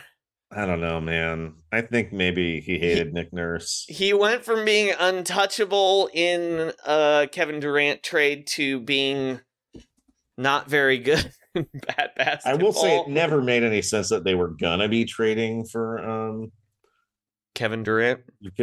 Yeah. Or Dame Lillard. It is possible that Scotty Barnes is pretty bad at shooting. Mm-hmm. But, that doesn't necessarily mean he can't be a good player. I just don't really know what position. I heard he doesn't work hard enough, and that's actually their problem.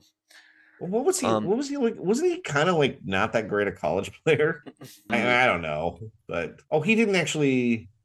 No, he played Florida State. He was at Florida State, yeah. But I don't think he even started for that team. Not that means you can't be a good NBA player. No, but he was cool. But he was like a workout guy in the draft, right?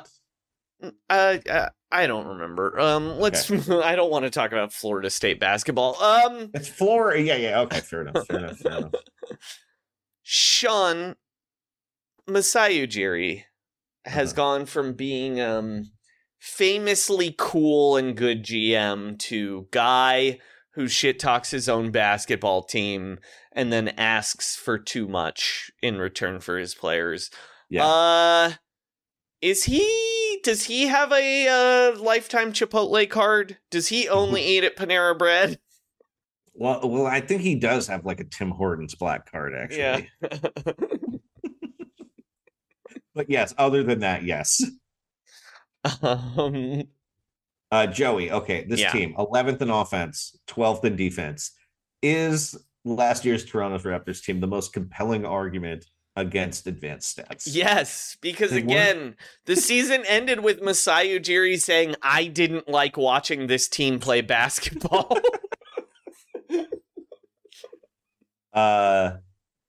Also, they're getting sued by James Dolan. It seems most of the people I've talked to about this are like, yeah, this is what happens when a guy gets a new job. And then a few people are like, this actually could, carry 15 years in federal prison. Do you think they have to be worried about this lawsuit, mainly because it's filed by James Dolan? Yes, I do. Although I don't know how Canadian law works. Yeah. So James Dolan and his lawyers might not know how to deal with like judges who wear powdered wigs or whatever. Yeah. All right. Over under 36.5, Sean. They're always around this level, but I'm really pessimistic about this team. I think they stink. I also am taking the under. I also don't think they're good. I mean, I think Pascal Siakam is maybe the most underrated player in the NBA, but I also kind of don't think he's going to be on this team anymore. Yeah. And their coach is the guy who said he was the swag coach for the Memphis Grizzlies. Oh, I hate that. Sorry. Sean, are you watching TV in the background? No, I looked at a notification and something autoplay. Great. Good stuff. Sean, that's our episode. We'll be back on what's today? Today's Tuesday. Thursday, we'll have our final division preview up with our friend Peter Moses. Listen to the Ball podcast with Sam. Sean, anything else you want to plug? Cobb's Comedy Club the first weekend of November. That's good. Great. And then as for me, you can always follow me on Twitter at Frankie Muniz. Where on 62614, I tweeted, had a good run playing b-ball at Kurt Warner's house last night. The broken rib I suffered is totally worth it. No big breaths for me. Sean, is there a song you wanted to hear? Yeah, let's play a Toronto Raptors specific song. It's one from the 2019 finals. It's a Whitney Houston song called "I Get Pumped for Marc Gasol." Great. Hey, the season starts today, Sean. Yeah. We love you all very much. Thanks for being with us for another season. Yeah. And trust the process. Trust the process. Shut it down. Let's all go home, just like Devin Booker, Bradley Beal, and Draymond Green. I've been seeing your body gritting and grinding. Your Memphis jersey hangs by my bed. Living in a world of small ball, baby. I love seeing you past a Fred. I've been waiting for the entry pass all night. Wanna watch you set a monster screen. I love when you find a shooter, just don't give it to Danny Green. I remember the day they made that trade. I knew they'd go all the way. Whoa, I get pumped for Marc Gasol, baby, every time he shoots the three. I get pumped for Marc Gasol, baby. Ain't it shocking they won game 3? Ain't it shocking they won game 3? Ain't it shocking they won game 3? I gotta watch you pod the paint, baby. I gotta watch you box out. And when you shove a guy in the back, you're a Superman like Brandon Routh. Oh, I remember when you still had your speed, but you still shut down Embiid. Whoa, I get pumped for Marc Gasol, baby, every time he blocks a shot. I get pumped for Marc Gasol, baby, and the finals are in T-Dot. I get pumped for Marc Gasol, baby, every time he hits a 3. I get pumped for Marc Gasol, baby. Ain't it shocking they won game 3?